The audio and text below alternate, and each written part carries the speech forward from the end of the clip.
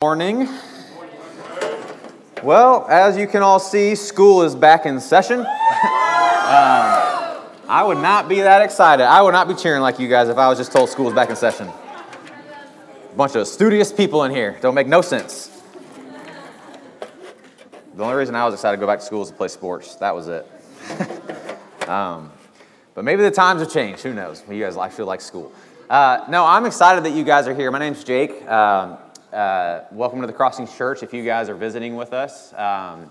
It's an awesome time. I love the fall season now that I'm a little older, I'm out of school, and just kind of the way that this church functions.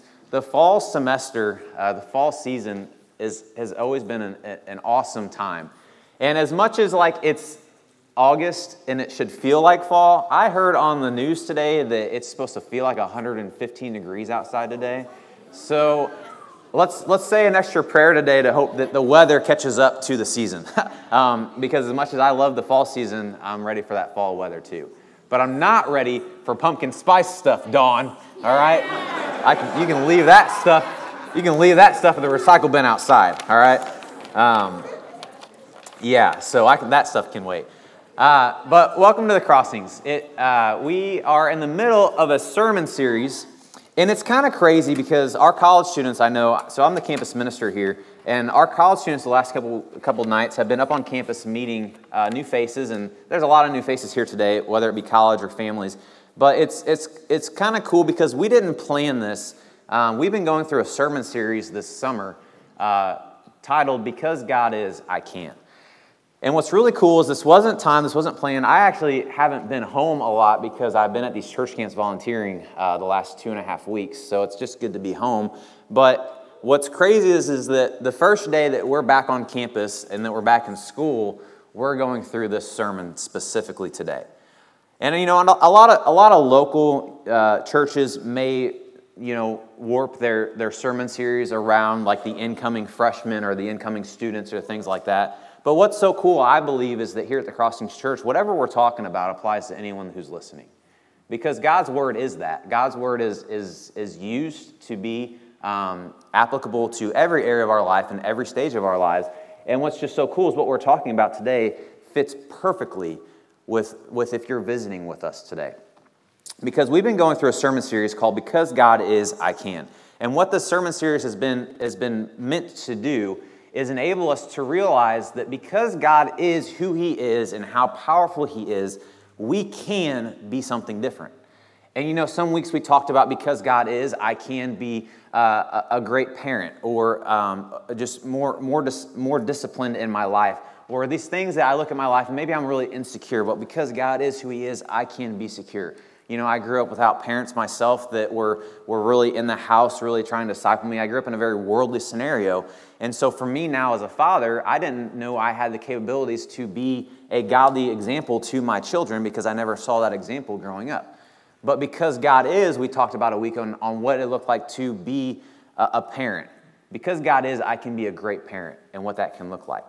And so today the topic is, because God is, I can have a purposeful, not pointless life.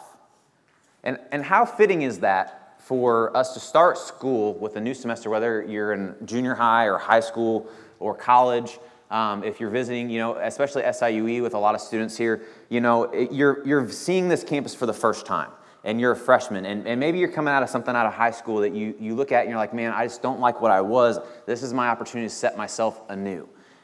For you parents that are here, maybe you're first-time family members and within our church, and you look at where your life's been at, and you're like, I just don't feel like I have a direction. I don't feel like I have purpose. Maybe you have a vision of why you're going to school. Maybe you have a vision of what you want for your family, and you have this idea of what you want to accomplish, but that's a lot different than a purpose to live and be driven by. And so today what we're going to talk about is this idea of because God is who He is, I can live a life full of purpose. I can live a life of meaning. I believe that having purpose in life is just as important as life itself. Because what is the point of life if there is no point to it? There's an entire book in there's an entire book in the Bible in Ecclesiastes that King Solomon, the richest, wisest man has spent a lot of chapters in this book explaining and describing the significance of having purpose in life and how he went through multiple things in life. He went through women, he went through wine, he went through money, he went through all these different sources to try to find just enjoyment and fulfillment in life. And he looks at his life and he says, man, nothing under the sun brings purpose. Nothing on this earth brings purpose, and only until I found that a relationship with God and what he wants for my life has brought purpose. And maybe you can relate to that. You know, a famous author once said, man can live well without many things, but purpose isn't one of them. You know, maybe you're like me, and I grew up, like I said, I didn't have a father in the house. My dad abandoned us at a very young age. And that left me feeling a lot of feelings as a kid of what am I supposed to do with my life? I didn't grow up in church. You know, I went to church as a kid, but I went there because of sports. I went there because there was a church softball team. You know, like I went there because I had a couple friends, but I didn't go there because I felt God was calling me there. I went there because socially I felt like I needed to be somewhere that wanted me because my dad didn't. And I look at my life, and I know in my high school years and younger that I didn't know what my purpose was. I didn't know what I was doing on this earth. I knew that I didn't want to be like my family. I knew I wanted to set a new trail. I wanted to break a cycle. I wanted to marry only one woman. I wanted to have kids that didn't have to decide between which house to go to in their holidays. I wanted stability. I wanted some sort of financial freedom, you know. So I had this vision of what I wanted in life. But still, as I was in high school in those younger years, I thought about life, and I still thought, you know, even after I maybe could achieve and accomplish those things on my own, when I lay on my deathbed, what will I say my purpose was? What will I say I really lived for? Was it just to build those things and then to die and hope they do the same thing? Or was there something bigger and greater that I was meant to do? And I wrestled with that for a long time. And maybe that's where some of you guys are at today. Maybe you guys are looking at your life and you're saying, you know, I have a vision of like what I want to do with my life, but when it's all said and done, I don't really know what my purpose is. I don't really know why I was created. I don't really know why I was born. And I'd like to know that. The sooner the better. And that's what we're going to talk about today. Is because God says, because I am who I am, I can change that thought in you. I can change that feeling so that you feel like you have direction in life. So you feel like you have purpose in life. So you feel like you can go through your college career and say, man, that wasn't just a waste. It wasn't just to get a degree. It wasn't just to find some friends. It wasn't just to do A, B, and C. It was because I found a purpose and I utilized it in my time here. For us that are a little bit older, maybe we have some families and you say, you know, I now have a purpose for how I want to raise my kids. I know why I need to raise my kids in a certain way. I know what I want to see in my kids. And I have this purpose that is greater and beyond myself that I can leave and stamp a legacy on the next generation. There's so many different places that you may feel today, and that's what we're going to talk about, is this idea of how we can have a purposeful life and not a pointless one. And what we're going to come out of is the book of 1 Corinthians. And if you guys want to pull some notes out, we have this bulletin with us today that inside there's some notes. And if you want to follow along, we'll throw everything up here on the projector screen so you guys can write in those notes as we go along. You want to listen to the verses and follow along with those as well.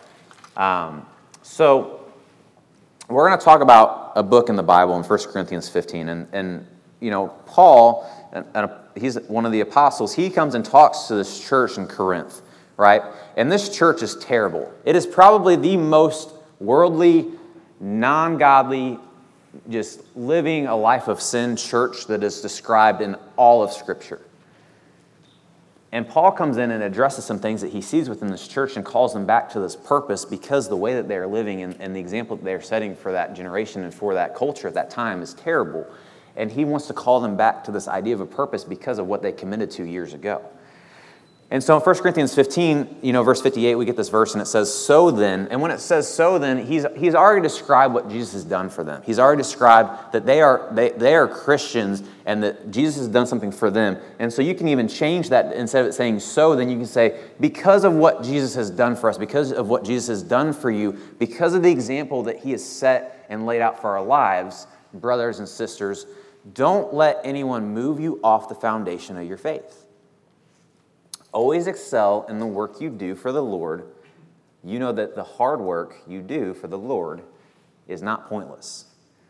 And that's an incredible verse to look at as we look at our lives and we look at our relationship with God, because maybe some of us have that relationship with God and we know what Jesus has done, and maybe some of us haven't. But to know that this church did know is a call and a challenge to the church here today to look at our lives and say, the work that we do for God is not pointless because there's a purpose within it. And we're going to break that verse down a little bit, and we're going to kind of cycle back between it. But what we're going to talk about is two things that I believe that my life can be purposeful in and not pointless if we can apply, just like Paul addresses this church. So number one, my life will be purposeful, not pointless, if number one, I maintain my faith. If I maintain my faith. You see, he talks in 1 Corinthians 15, verses 1 and 2, he says, you receive this good news and continue strong in it. And you are being saved by it if you continue believing. You see, there's a lot of churches and there's a lot of doctrines out there that will teach that salvation is like a one and done kind of thing. It's like you accept it and you're good. And you can go about your life and you can live your life, and then one day you're going to go to heaven because you took salvation and you accepted it at this one point in your life. But what Paul comes in and he addresses is the reality that salvation is not just a free gift that we get and then we get to go about and do whatever we want within our lives. But he says you need to remember that your salvation, you being saved, is contingent on if you live that lifestyle. It's not, I get this, and then I get to go live my life, and because I received this, I get to go to heaven. But he's saying, listen, you have to continue believing. You have to maintain your faith. You have to live a lifestyle. And I'm not talking about that your deeds, what you do well, makes you get to go to heaven or not. But what I'm saying is that whenever you choose to take on salvation and you say, God, I want this in my life, you've chosen to live a new life. The scriptures make it very clear that your old self will die and you have a new life to live. And we'll get to that later in the scriptures. But what we need to understand first and foremost is that faith is not a one and done thing. Faith is not a quick thank you present from Santa Claus and then we go about our days. But to have a real purpose, to have a real faith, it means that we have to maintain that faith as we walk this life on earth. And Paul makes that very clear to this church because there's an indication that they have stopped that. If you read through some of the things that's going on in the Corinthian church, I encourage you to go back and read through 1 Corinthians because you will see, if you read what they did, if that was happening in our church, you would not want to be here. Like some of the things that they are involved in, there's some incest going on, there's a lot of different sexual sins that are exposed, and they're cool with it. Like they're not addressing it, they're not making a bold statement about it, they're not confronting it, they're not challenging it. It's just happening. And Paul's like, listen, You're not good. You're not saved if that's how you think this salvation process works. We have to continue this. We have to build this up. And we have to continue believing in response to our salvation.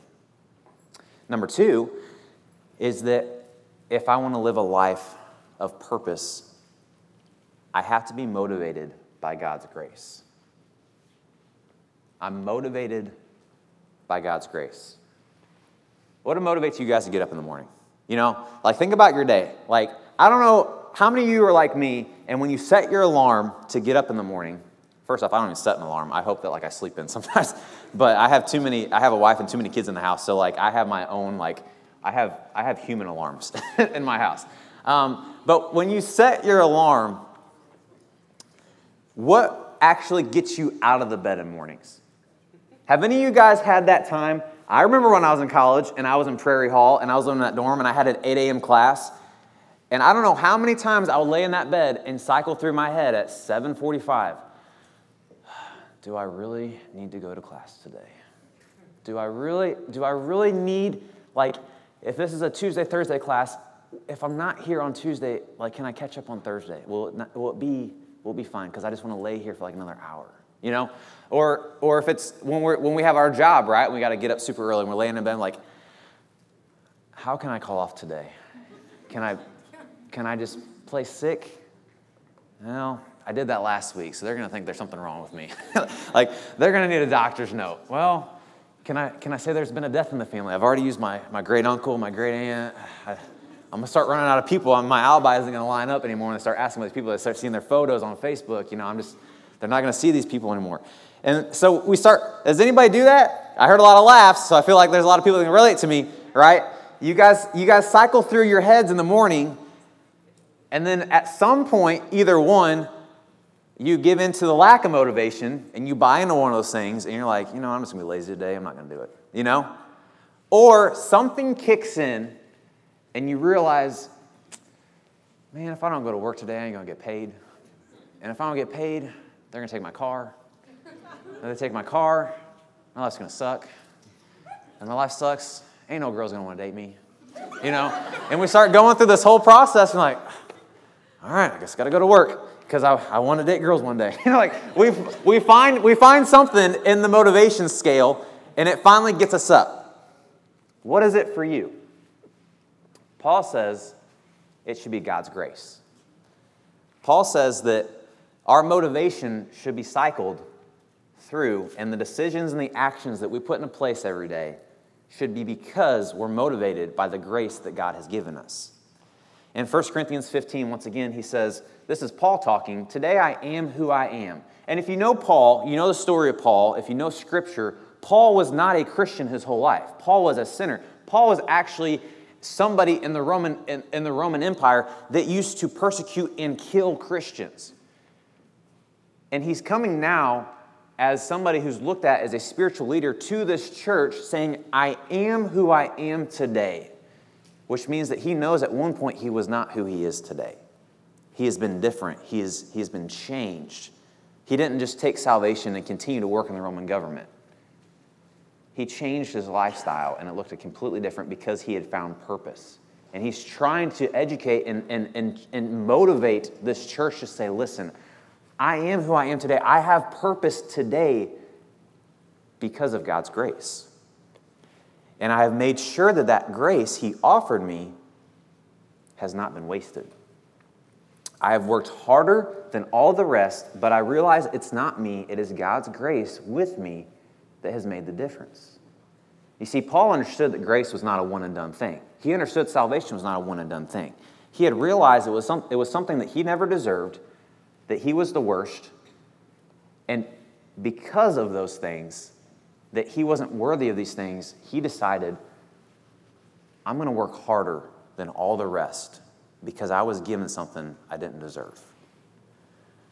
Because God had blessed me with something through sending his son to die on a cross for me that I never should have got in the first place. I never should have received. And because of that, I have a purpose now to work hard in this life. And he's pushing this church to do the same. You know, because when we look at this idea, there's two different things that can happen when we talk about the grace of God. Because there's a life that we can live with the grace of God, and there's a life we can live without the grace of God. And the first one is that my life will be a tragedy without the grace of God.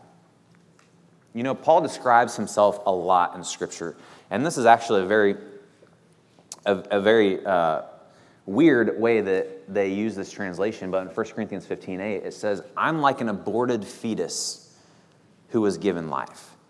You know, in different translations, that part talks about I'm abnormally born. Another translation says I was born out of season. But the Latin word there that it talks about in Scripture is abortibus. And we can all hear that word, and we hear the American word abortion, right? So no matter the context, what Paul is saying is I feel like this. I felt like that. I was like that. And I don't know where you stand on abortion. I'm not going to sit here and make an abortion talk today about this. But what I do what I think we can all agree on is no matter our stance, no matter our context, no matter where we feel about abortion, abortion in itself is a tragedy for that child, period. No matter how the parents feel, no matter the decisions that are made, for the child itself, it is a tragedy. And Paul relates himself to that, and he says, I'm like an aborted fetus. I feel like I was unwanted.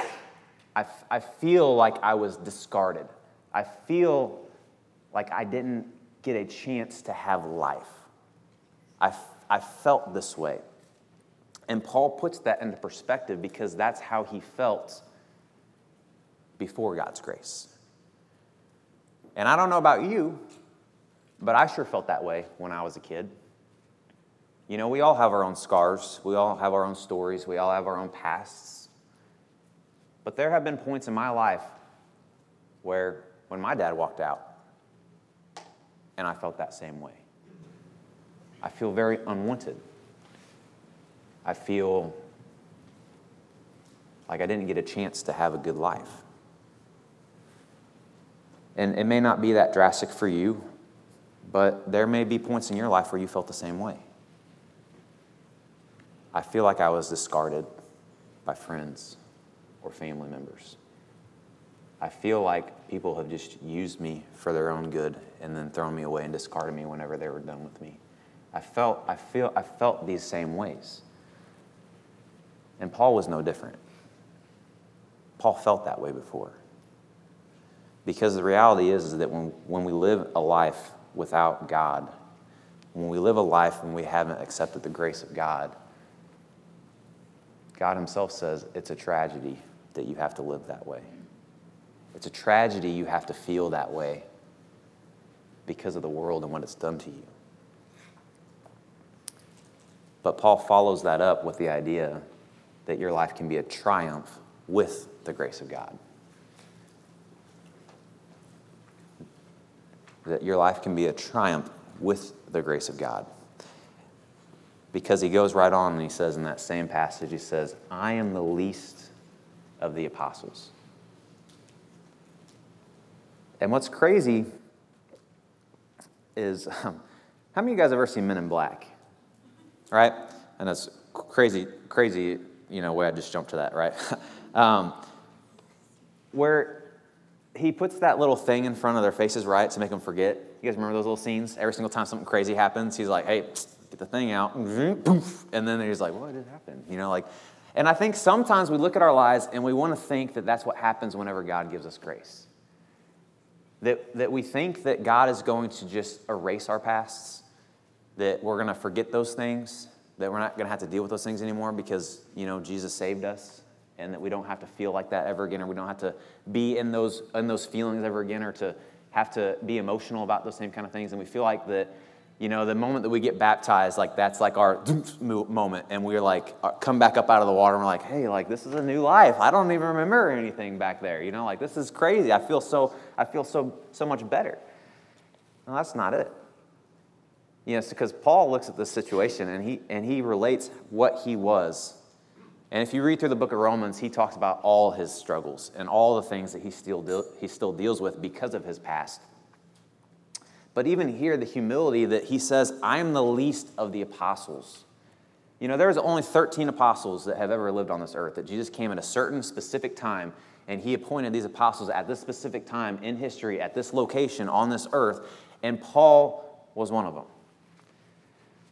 And it's crazy to think that where there's incredible humility here out of Paul to say, I am the least of these, there's also some incredible honesty that he genuinely feels that he is not worthy of the responsibilities that God has given him.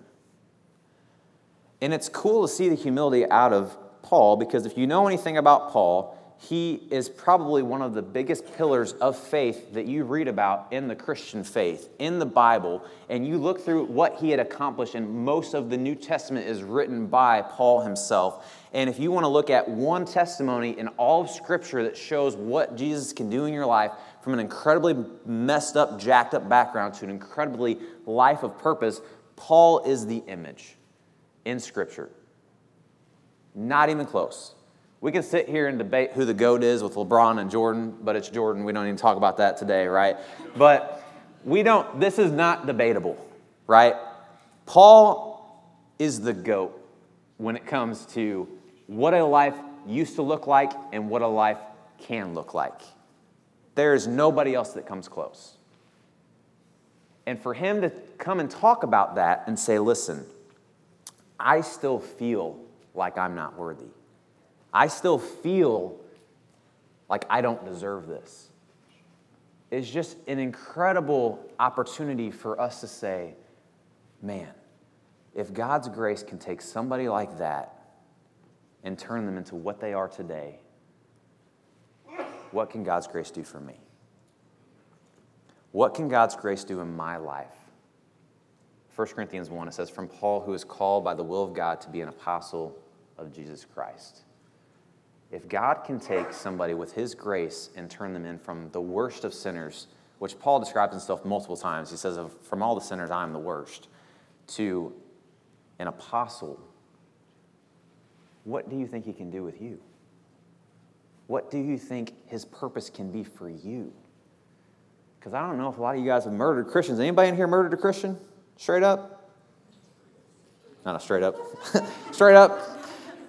Not like sideways, straight up, you know. I don't know why I said that. I'm trying to be relevant. I'm trying to learn these new words of the college kids, right? Straight up. That's funny. Some of my friend talk came out there for a minute, guys. I'm sorry. No, I don't think you guys ever murdered anybody, right? Paul did. And if he's capable of doing that kind of stuff, and you haven't been that far down the rabbit hole, you know, how far can he take you on the other side? And so it's just an incredible opportunity to be motivated by what God's grace can truly do in your life and what God's grace can truly bring purpose about in your life. And so what I want to end on today is just these 4 different commitments that you can commit to stay on point. If you want to have purpose in your life, if you want to be motivated by God's grace, if you know that this is something he's offering you, there are some things that you can commit to today. If you're visiting with the Crossings Church, we're a very practical church. I'm not going to sit up here and make you feel good so you go home and you come back in a week and you're like, I want something else good. I'm going to give you some homework. I'm going to say, listen, you need to apply these things now if you want to feel the way that you feel today in church. If you want to feel that all week, take some of the stuff home with you. Don't just wait till next Sunday to hear something else cool.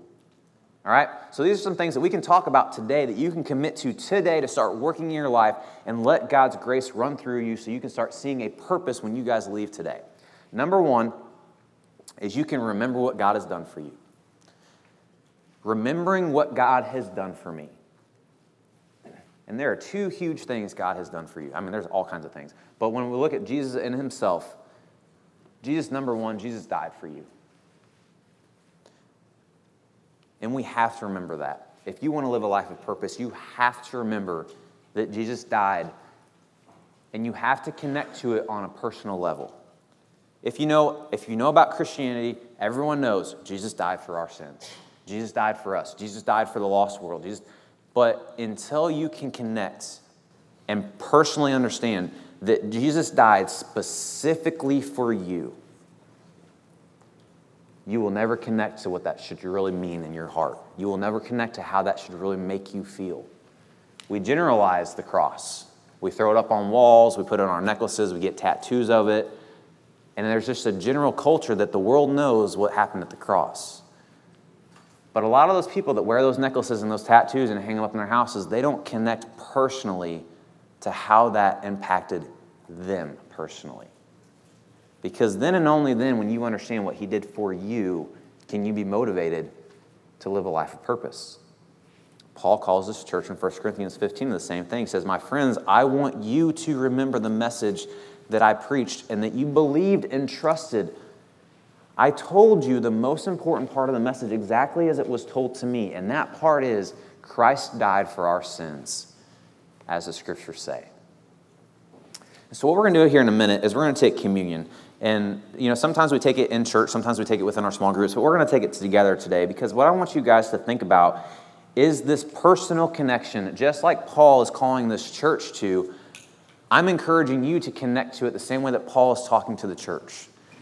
And he's saying, remember, you've heard this long ago, but you need to reconnect to this. And you need to connect to it on a daily level and remember that Jesus specifically died on the cross for you. Because the amount of love that was given should give us hope that God values us so much. When you know that there was a man one day that died specifically for you, you should feel an incredible amount of love to know he doesn't want to discard me. He loves me. He wants something better for my life, and he's willing to lay down his life to give me an opportunity to have something greater in life. And so as we take communion today, I want you to think about that. I want you to think about, if this dude loves me so much and was willing to lay down his life for me, what is he wanting me to remember in this death? What is it about his character? What is it that he wants from me as I share in this communion today? So I'm going to say a prayer. We're going to pass this communion around. We're going to sing a song, and then we're going to come back up and finish this out. Okay? Let's pray. God, I thank you so much just to have purpose, to have an opportunity in life to be able to be connected to you. God, your son dying on the cross is the ultimate form of sacrifice. It's the ultimate form of love, but it's the ultimate motivator as well for me to look at my life and say, why did this happen? What do I need to know from this, and how can I connect to it on a personal level? And God, I pray as we take communion today, we can remember the sacrifice that was made, and we can connect to it on a personal level to figure out what is it that I need to do today? What is it that I need to change to make this death matter, to make my life matter because somebody was willing to sacrifice it for me? I pray also in your son's name. Amen. So we have to remember, first and foremost, Jesus died for us, that he loves us immensely. And I think what we need to know from that death is that Jesus loves us so much to know that he believes in us, that he believes that we can live a life that's greater than ourselves. But that's not enough at times, right? To know that Jesus believes we can do something. And if we just left the cross at a death, it's only halfway fulfilled. Because to know that Jesus died on the cross knows, okay, this dude really did love me. And he really wanted to lay down his life for me because he really believed in me. But if you leave it at that, it's not really anything significant than anyone else sacrificing anybody else. Because you need the second part, which is that Jesus resurrected for me. You see, Jesus' resurrection was the sign that Jesus didn't just believe in you, but he had the power to change you. He had the power to take your life from a dull, purposeless, pointless life and could transform it into something so much greater and so much better. It says in 1 Corinthians 15, it says, he was buried, and 3 days later, he was raised to life. You see, he brought a power with that resurrection that takes believing to a whole new level. You guys seen the original Space Jam movie, right?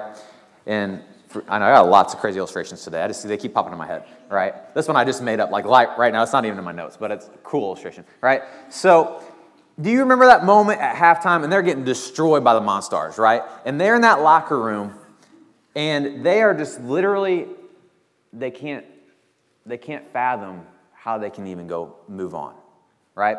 But Jordan is like, come on, guys, like we got this. Like we got to figure this out. And they can't figure it out. So what does Bugs Bunny bring to the table? Anybody remember? Michael's Secret Stuff, right? And he brings this water bottle in, and it's just that. It's just water.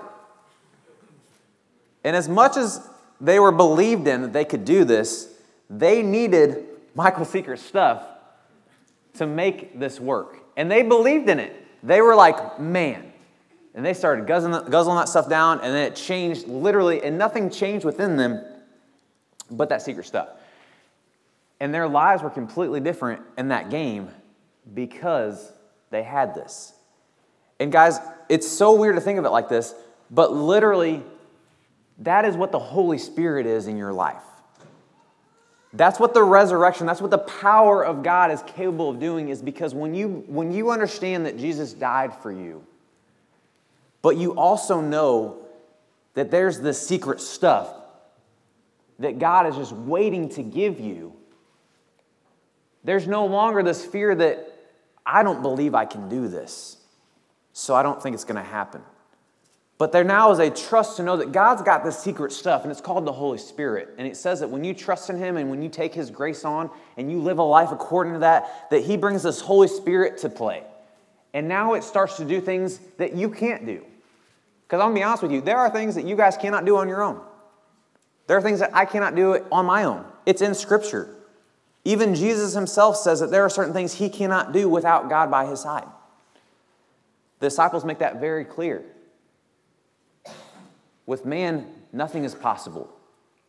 But with God, all things are possible. And He brings this new thing to the table. So whatever those things are that you guys struggle with, that you don't believe, like what is it that's holding you back? Like what is it that you don't believe in yourself? Is there an insecurity that, man, I can never be social with people just because I've been antisocial my whole life? Is there hurts in your life? You're like, I don't know if I could ever trust again because I've been abandoned so many times, or I've been abused so many times. Or there are addictions in your life that you look at yourself and you say, man, I don't know how I'm going to overcome this because I've been so addicted to this for so long. I'm telling you, you won't ever get over those things. You may be in that world for the rest of your life because you as a human being are not capable of getting over some of these things based on what Scripture says. And that may not be a fun truth to hear. But I sit here and I watch people be addicted to drugs for years and years and years and never get off of that cycle because they think just somehow in their own muscle they'll be able to get it done themselves. And the reality is that God did not create us in that way to overcome some of the hardest, darkest things that Satan has wrapped into our lives. We are not wired that way. But God also says a resurrection is meant to illustrate to you how powerful I am. And it's meant to illustrate to us what I can help you overcome if you just believe in me. You will not get over these issues until you choose to take my Holy Spirit and you choose to let it work within you and you choose to let it fight Satan off, because there are some things that on human nature itself will not be able to accomplish themselves. And I am grateful for those things, because there was a lot of things in my life that I thought in my human nature I was just going to do. I was going to break a cycle. I was going to live a new life. I was going to have something completely different. And I started that process, but there were some things that I incredibly struggled with because I didn't have God's power by my side. And I'm sure for some of you guys, you can maybe feel and relate to that in the same way.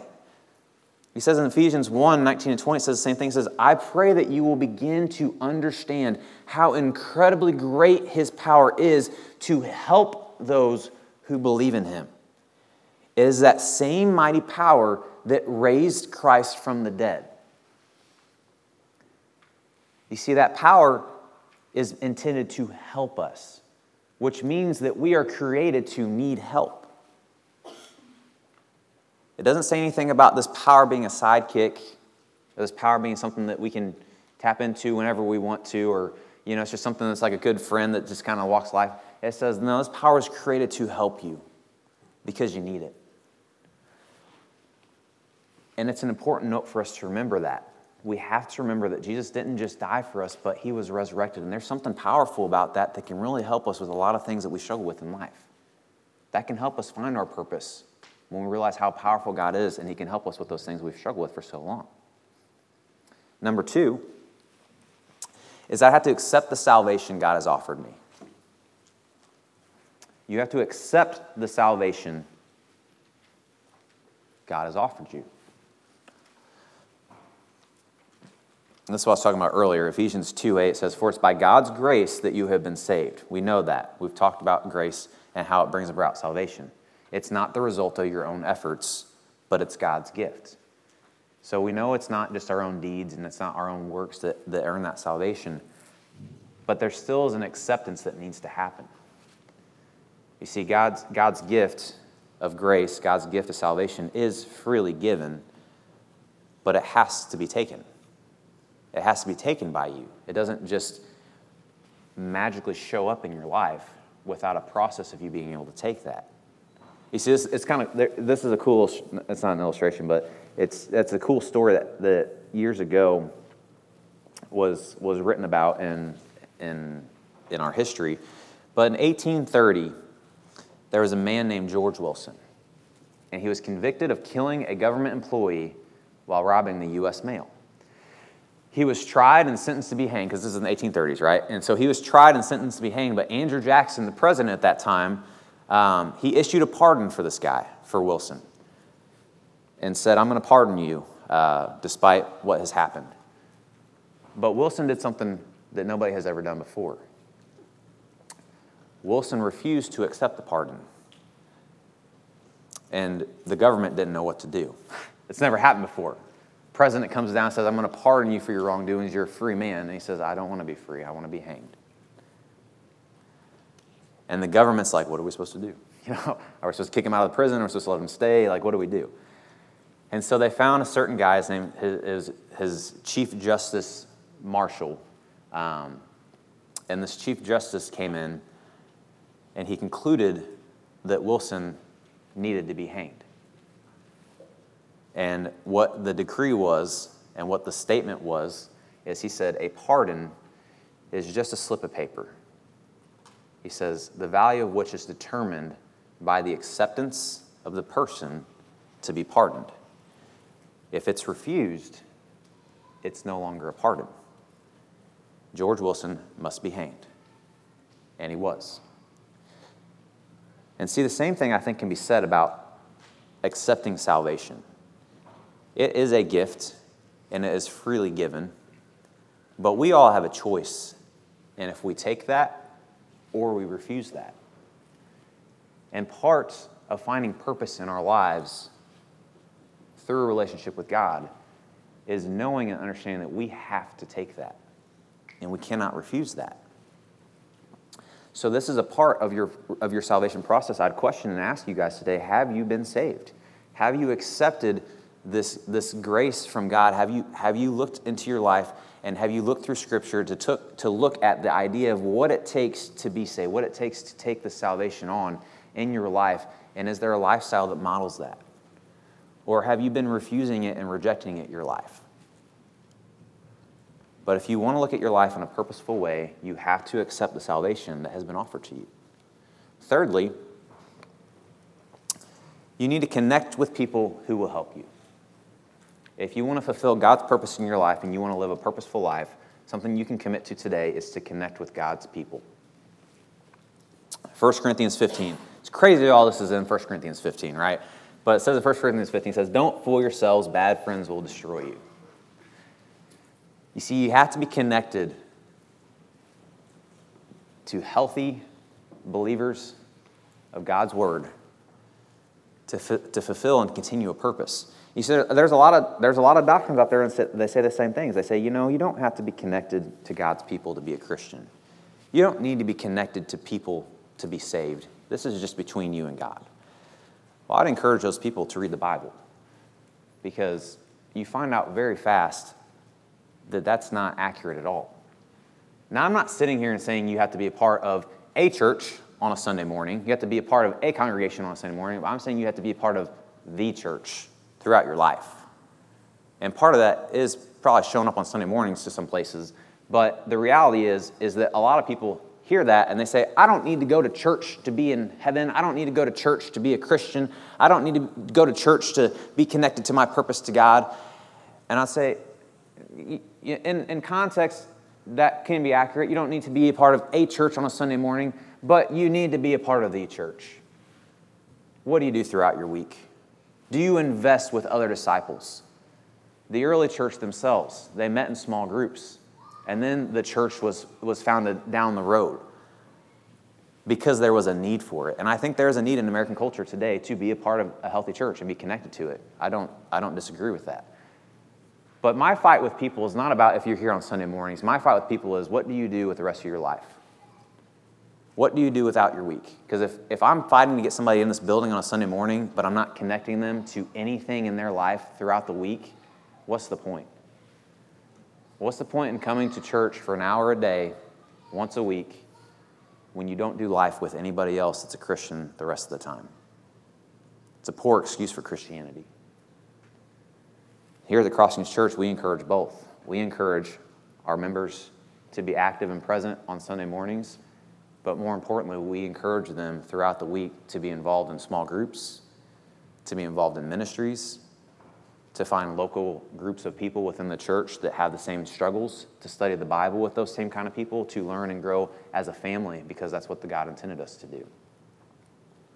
And Paul's trying to get this church to understand you need God's people in your life, period. The context may look different. The place may look different. It may look different in Illinois than it does in Florida, than it does in Texas, than it does at this church and that church and that church. It may look different, but relationships should be consistent. Relationships and how relationally we connect with one another as God's people, that should be a universal in the church.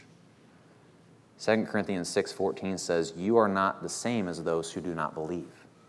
So do not join yourselves to them. Good and bad do not belong together. Light and darkness cannot share together."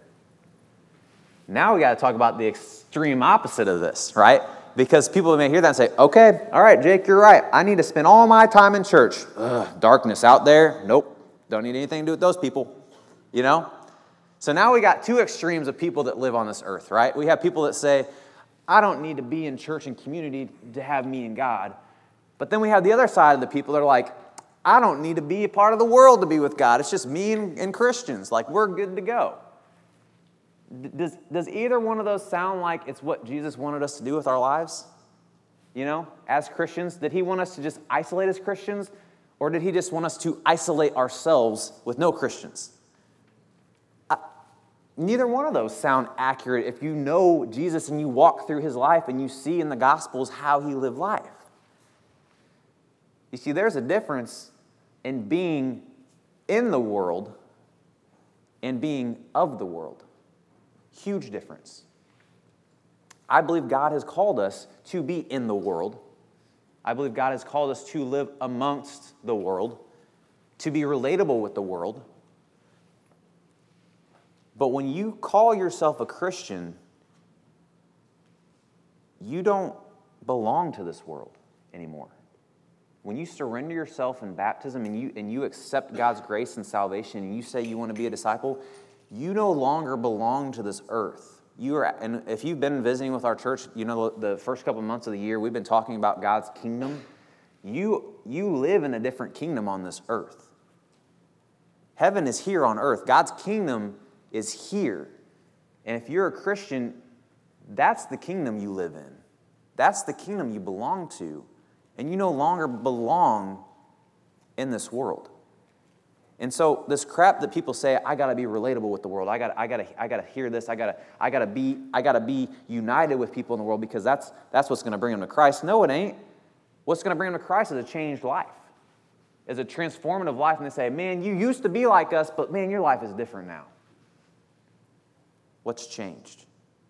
Man, you don't do what we do anymore. We used to do this stuff together, but now you don't do this with me.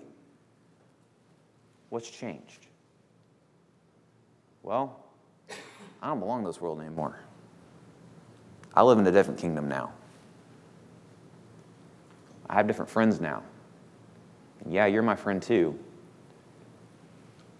But I got a different family now. And we have to understand that there's a balance there. I might get heat for this, but I say it a lot because I mean it. There's a difference between your biological family and your spiritual family. Period. Some of us are fortunate enough to have our biological family be our spiritual family. And I'm incredibly grateful we have those examples in this church. And I encourage you to show gratitude for what God has blessed you with. Because the majority of us cannot say that. And sometimes we have to watch how incredibly selfish church families are with what God has blessed them with because they're unwilling to live a life that shows transformation. There's a lot of people in the church that desire to have their biological family in this room right now. I'm one of them. But I had to learn a long time ago that God makes a very distinctive difference between your biological family and your spiritual family. One of them is going to help you be a part of God's kingdom. One of them is going to help you with your accountability. One of them is going to encourage you and love you and support you in a spiritual way. And like I said, some of you are fortunate enough that you're hearing this and you're saying, that's both my families. And I'm grateful for that. But there are some of us that need to still make that distinction between the two. And say, one of these families is tearing me down. One of these families is not helping me in my relationship with God. One of these families is actually telling me things different than what God's Word says on how I need to live my life. And like I said, I am one of those people. And it breaks my heart that my own family, I have to fight against God's Word. Because I desperately desire for my family before they die one day to see what I have differently. And to see the cycle that I'm trying to change and build in my life. But I'm telling you guys right now, out of my own personal experience, my family started to wake up a little bit when I finally made that distinction. And I started to connect with God's family in a way that my family said, what has changed? What is different? And I think for some of us, we need to evaluate our friendships and our families and put 2 Corinthians 6 into practice. Light and darkness cannot share together. How does that apply? And that might ruffle some feathers with you, but it's God's Word, guys. I don't talk about that very often, but it is something that sometimes we need to evaluate because we look at our relationships in our lives and we think just because we've been around people for so long, whether it's a close friend or a relative, that they have some kind of influence on us that supersedes God's Word, and it doesn't. And we have to open our eyes and our ears to God's Word and say, what is it that God wants? What is my purpose in life? And what is it that God wants me to learn from that?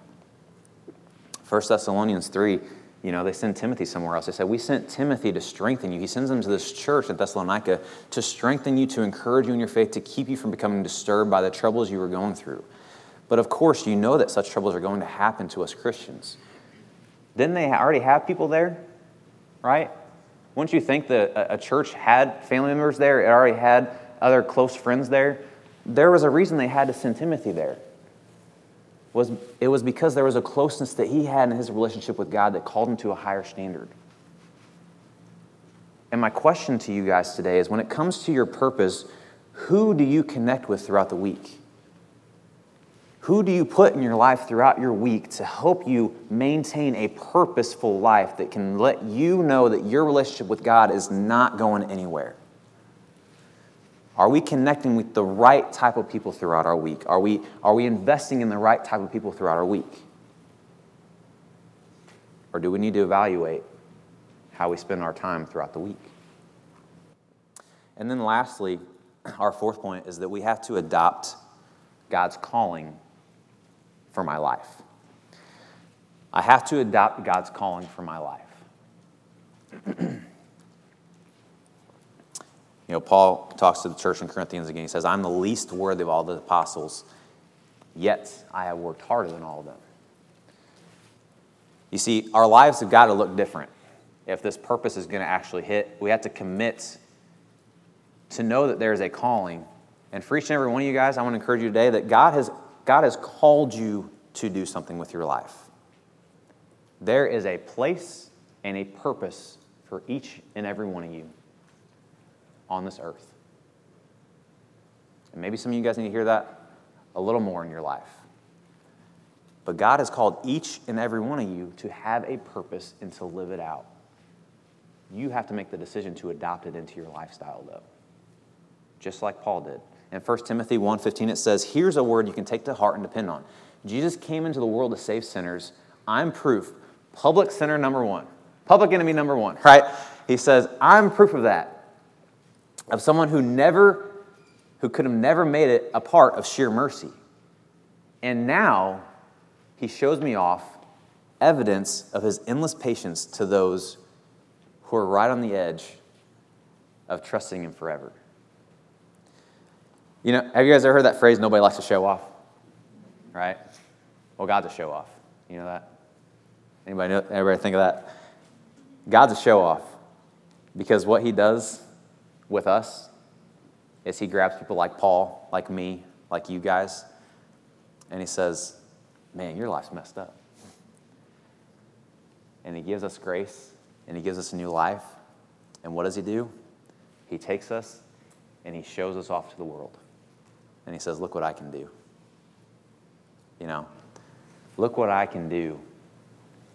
And he points us in the direction of people who are right on the edge of thinking about a relationship with God.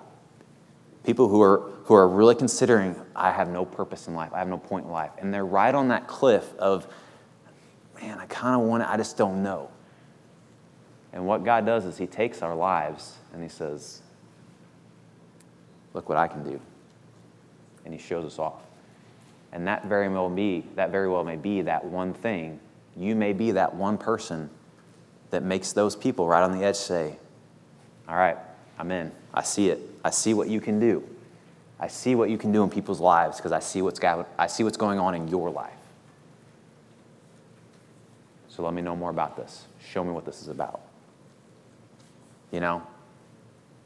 Awesome example of what kind of life God wants us to have. But that showing off, once again, it's not the stamp of being a Christian. He doesn't say, hey, look what I can do. This guy, he's going to heaven. You see that? He's coming to church and get baptized, okay? You can go to heaven too. Look what I can do. That's not the showing off he's talking about. He's saying, hey, look at this guy's lifestyle. Look at how he's changed his habits, his character, his heart, his emotions, his relationships. Look at his life. That's what I can do. You know, for some people, going to heaven isn't enough because they got to live here for a couple more years. What's the point in going to heaven if you got to live in hell, right? You heard that before by people? I'm ready to die now because I just don't want to live on this earth any longer. God knew people were going to feel that way. That's why he never made salvation the point of Jesus coming to die on the cross. It's a part of it, but he said, I need to connect people with something that makes them want to live until they go to heaven. I want to connect them to a lifestyle that values why they're there on earth. Then they'll go to heaven. That's purpose. That's purpose with our lives. And that's what 2 Corinthians 5 ends on. 2 Corinthians 5, 17 through 18, it says, therefore, if anyone is united with Christ, the Anointed One, that person is a new creation. You don't have to feel like you're living in hell anymore. That person is a new creation. The old life is gone, and see, a new life has begun. All of this is a gift from our Creator God who has pursued us and brought us into a restored and healthy relationship with Him through the Anointed, and He has given us the same mission, the same purpose, the ministry of reconciliation to bring others back to Him. You see, if you want to know your purpose today in a nutshell, it's to show other people the incredible grace and love God has given you.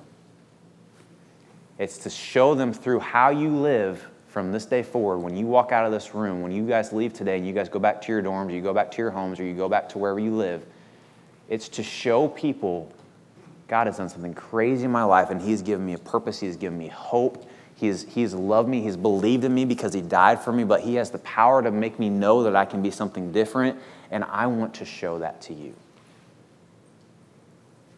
And when you live a life like that, you're not going to feel like you're living through a hell anymore. Because I know many of you are here today because somebody invited you, because somebody invited them, because somebody invited them, because one day somebody realized, you know what? I want to show somebody that they can have what I have. That's literally how the Crossings Church was established. That's why we have what we have here. That's why we have this is literally one of our biggest Sundays we've ever had. And we started this church 6 or 7 years ago with about 30 people. And it was just a generational people wanting to show people what God has done for them and that they can have that too. And my encouragement to every one of you guys today is that God wants that for you, and you can be a part of that plan as well. And so I encourage you guys today to pull out this cardstock piece of paper. This piece of paper is an opportunity for you guys to connect to your true calling in life, to connect to your purpose. And I don't know where you're at today, but I know everyone wants a purpose in life. And this card can give you an opportunity to start tapping into that. And I encourage you, if there's something that you want to write in the comments about what's going on in your life, something that you need prayers for, or if you want some connection on that. If you're looking for connection, like, I want to be connected to God's people. There are some people in my family that I really feel like I could really impact if I had some of God's people in my life to help me. Maybe my mom, is in a position that I just don't know how to help, but maybe she ain't going to listen to me because I'm just some young kid, Maybe there's some moms in this church that maybe I can connect her to, that maybe they can feel and relate on the same level. Check that maybe you'd like to know more about our small groups. And you're like, I just need to figure out how I can get connected to people because I have these struggles, but I don't have a lot of people in my life that are my age or are open to talk about their struggles. Well, this church is very open about their struggles. Maybe you'd want to know more about that. Maybe you want to just know about this purpose. And you're like, I want to know what my purpose is. I want to know what God has in store for me. I want to know what He's truly calling me to do on a more practical day-to-day level. Maybe you'd like to get into God's Word and you'd like a Bible study. And we'll get some people your age to sit down and talk with you about what this purpose is for your life. We actually have a class coming up soon on the back of your notes if you guys want to see that. It's called Healing as a Choice. And we're doing signups for that because this class, honestly, a lot of the members in this church have taken this class because it transforms their life and it helps them really heal from their pasts, because maybe for a lot of us, they're like, I want this purpose, but I got so many scars. I got so much baggage. I got a lot of trauma. This is the class for you to take. And I encourage you guys to read through that and look into that because it's an awesome opportunity for you to sit down with some people and really deal with some baggage from your past. God doesn't want us to bury our pasts whenever we go underneath that water, but He wants us to deal with them and be able to use them, just like Paul did. He used his story to help change the future. He didn't hide it or bury it. He used it. And God wants you to use your story. He wants you to use your hurts, and He wants you to use your baggage to help people that are going through that right now. Maybe you've overcome it, but they haven't yet. And so I encourage you guys to look into that class as well. But I don't know where you guys are at today. I encourage you guys to fill out that card. More importantly, I encourage you guys to get connected to our church. I encourage you guys to come back. I encourage you guys to get throughout the week, maybe get coffees or just get lunches with people, stay connected. I'm excited to see what's going to happen this fall. We have a lot of things on our calendar coming up for our church. I'm glad that we're back in town. I'm excited, and it's going to be cool to see what God is going to do with this church when we choose to tap into that purpose. So thank you again for coming, and I'm going to say a prayer, and then we're going to give you some time to fill out that card. And then we're going to sing another song, and then we're going to wrap it up today. All right, so let's pray. God, I just want to thank you so much for giving me a purpose. Like, honestly, God, I know the way that I grew up, I didn't feel like I had a lot in store for my future. I never thought I would be capable of being a husband. I never thought I'd be capable of being a dad. I never thought I'd be capable of a lot of things that you've blessed me with. But God, I'm so grateful to have what I have in my life. But ultimately, I know that none of those things really matter because I've just chosen to have a purposeful life with you. Those are all blessings and byproducts of a purposeful life. And so, God, I thank you again for the blessings you give me in my life because of the past that I have. But, God, I know it's all owed to what your Son did on the cross and how powerful He was to resurrect Himself. And it gave me the hope that I could have a purposeful life too. And I pray that today we can look at our lives and everyone in this congregation can look at their lives and say, man, I know that there's a purpose I can have. I just want to figure out how to connect to it. And I pray also in your Son's name. Amen.